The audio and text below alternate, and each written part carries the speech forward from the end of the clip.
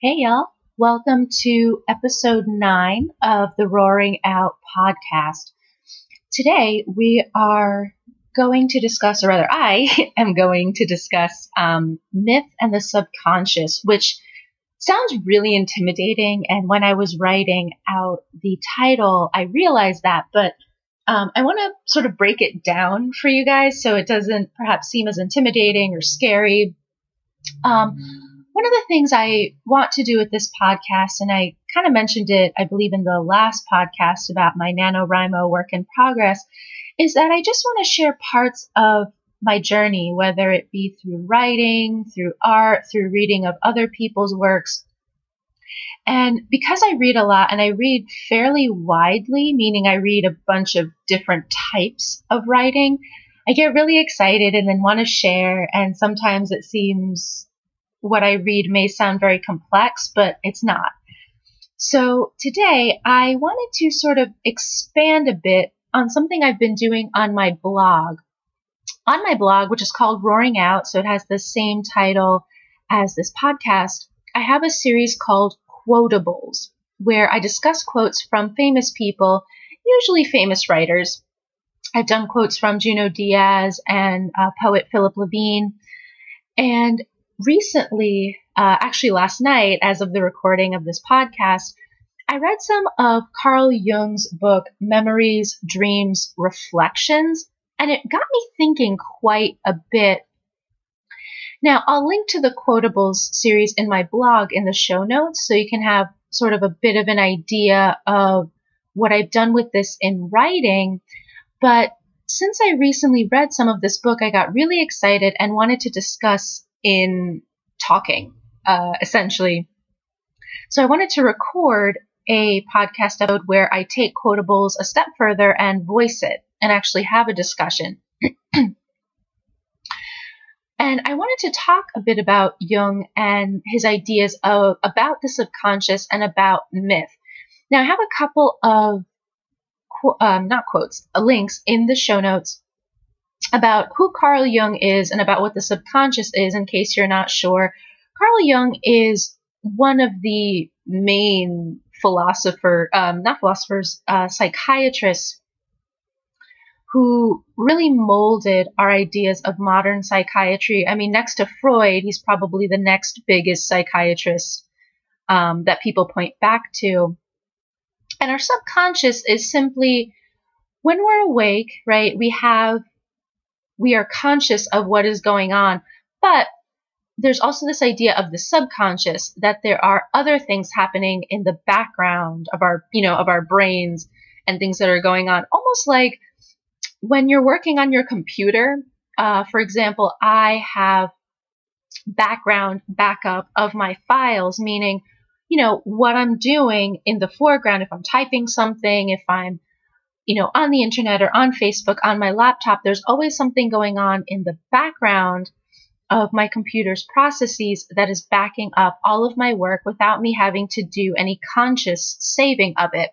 It's sort of a similar idea with our brains that, yes, we are doing things and are aware of doing things in our everyday lives, but there's also this theory that there's sort of this background backup or background processes that we're not aware of that are still going on and that affect our everyday lives, and that's called the subconscious. Now, I'm also fascinated with myth, and Jung talks a bit about this in his book. I'm particularly fascinated with Greek myths, probably because I'm a writer and I like to embellish reality. Jung talks about myths and the fact that the subconscious is part of creating our own myths. He also talks about the difference between scientific facts, or the scientific, and the subconscious. And essentially, he talks about the difference between the quantifiable, meaning what we can prove and measure, and also the unknowable. And I think that's a really interesting contrast. So the way this particular episode will work is I'm going to read 2 passages from the prologue of Jung's book. And after each, I'll talk about my feelings on what he's saying, maybe define a few terms that people may not know about. And I'm doing this in the hopes that the conversation will continue with you guys who are listening, reaching out. Do you agree with what I'm saying? Do you agree with what Jung is saying? Are there things that maybe I didn't point out that you'd like me to sort of tease out further or discuss with me? As I mentioned earlier, I see this as a sort of complement to the blog series. So without further ado, I will read the first passage from the prologue of Jung's book. And this again has to do with subconscious and myth. He says, "My life is a story of the self-realization of the unconscious. Everything in the unconscious seeks outward manifestation. And the personality, too, desires to evolve out of its unconscious conditions and to experience itself as a whole. I cannot employ the language of science to trace this process of growth in myself, for I cannot experience myself as a scientific problem. What we are to our inward vision and what man appears to be sub specie aeternitatis can only be expressed by way of myth. Myth is more individual and expresses life more precisely than does science. Science works with concepts of averages, which are far too general to do justice to the subjective variety of an individual life. Thus it is that I have now undertaken in my 83rd year to tell my personal myth. I can only make direct statements, only tell stories. Whether or not the stories are true is not the problem. The only question is whether what I tell is my fable, my truth." I read this last night and I just thought it was absolutely fascinating because what Jung is doing here, I mean, he was a psychiatrist, and psychiatry is in some ways seen as a science and seen in terms of what we can prove through what we can measure. And what Jung is dealing with here is a lot of sort of obfuscation, things that we can't prove, things that we can't know. And he's saying that it almost doesn't matter if it's true or not. It only matters that he's true to who he is and what his experience of ideas are. And I thought that was just fascinating. So to define just one term that he mentions, sub specie aeternitatis, that's Latin for under the aspect of eternity. And it refers to that which is universally and eternally true rather than, again, what we can prove or measure. There are three specific items that I want to pick up out of what I just read. He says that everything in the unconscious seeks outward manifestation. And we talked earlier about the unconscious as this sort of background backup, things that are happening in our mind or in our body without us really consciously knowing it. And he's saying that the unconscious seeks outward manifestation, which to me sounds kind of scary. This fact that things that are happening without my knowledge are seeking outward manifestation. And a lot of people think that that takes place through dreams. Now, I don't know if I agree with that or not, but I'm wondering, right, what our dreams or what reactions we have that we don't necessarily understand, whether that's our unconscious seeking manifestation or what those things are really about.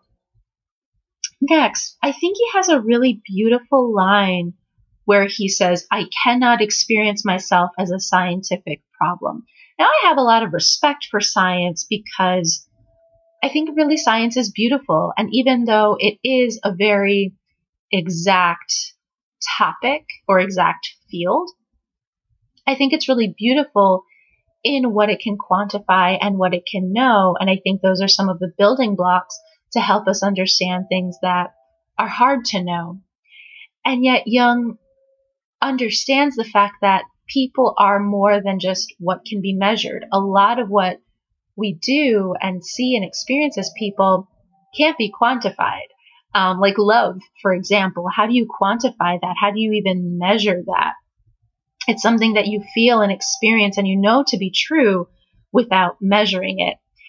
So I think it's so beautiful that he says, I cannot experience myself as a scientific problem, that we can't measure ourselves. We can only measure our experiences through our stories. And, as many of you probably know, when you tell a story or when you hear someone else tell a story, oftentimes when they tell it more than once, certain details will change. So that in and of itself is really interesting, right? It's these stories that become mythic and larger than life depending on what details we can grasp from them.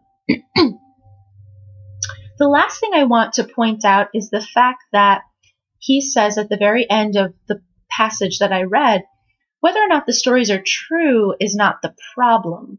The only question is whether what I tell is my fable, my truth. Now, our society today is, I think, so starved for truth and what is universally true, like what actually happened and just the facts, right? And yet, if you put people in a room and have them experience something, everyone will tell a different story because we all focus on different things. We all remember different things and prioritize remembering different things. And so I think it's so interesting and in some ways controversial that he's saying the only question is whether I tell my fable or my truth, meaning that truth is relative, right? What he remembers may not be true to the experience in and of itself.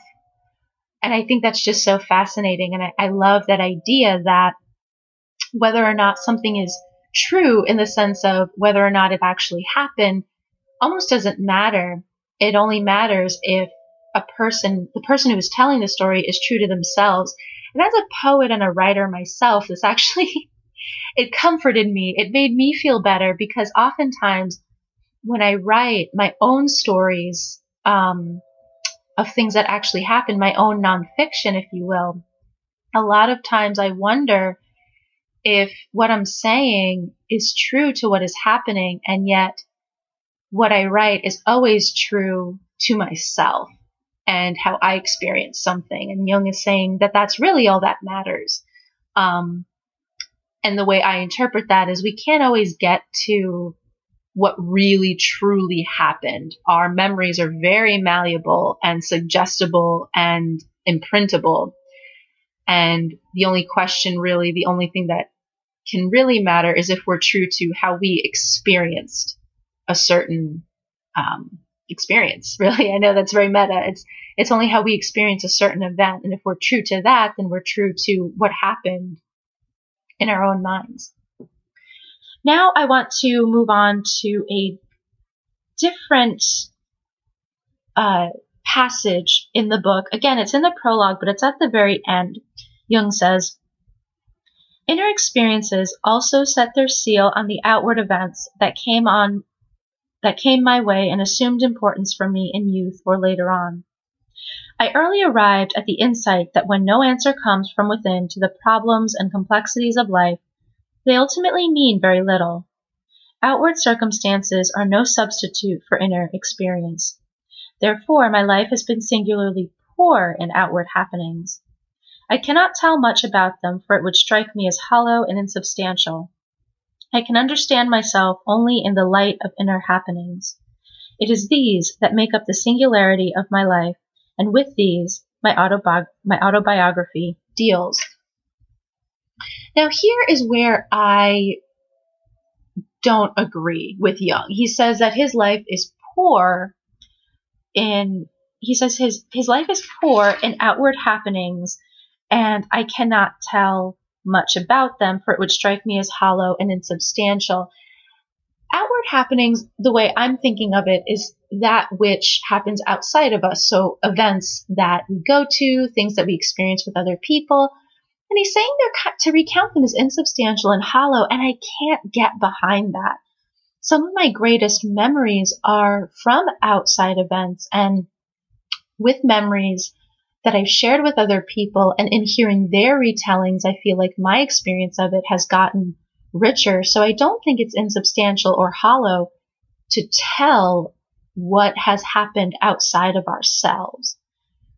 Yet I'm also aware that what we experience as outward events can't help but be colored by what's going on inside us. We all have our own biases and perspectives. And I understand that, but I can't agree with outward happenings being hollow or insubstantial. Certainly some events might be insubstantial, but not all of them. I don't think it's fair to categorically say what happens outside of the self doesn't count.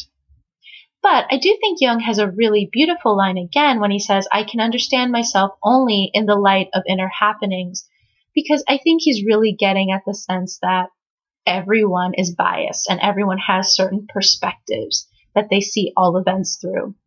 And to say that no one has biases, I think to say that is to kid yourself. We all have biases. We all have different perspectives. And so to say that you can only understand yourself in light of inner happenings is, I think, to some extent true. I think that the environment shapes who we are to an extent, and who we are just, I don't even know how that's determined, right? Who we are generally from since we were born also obviously shapes ourselves.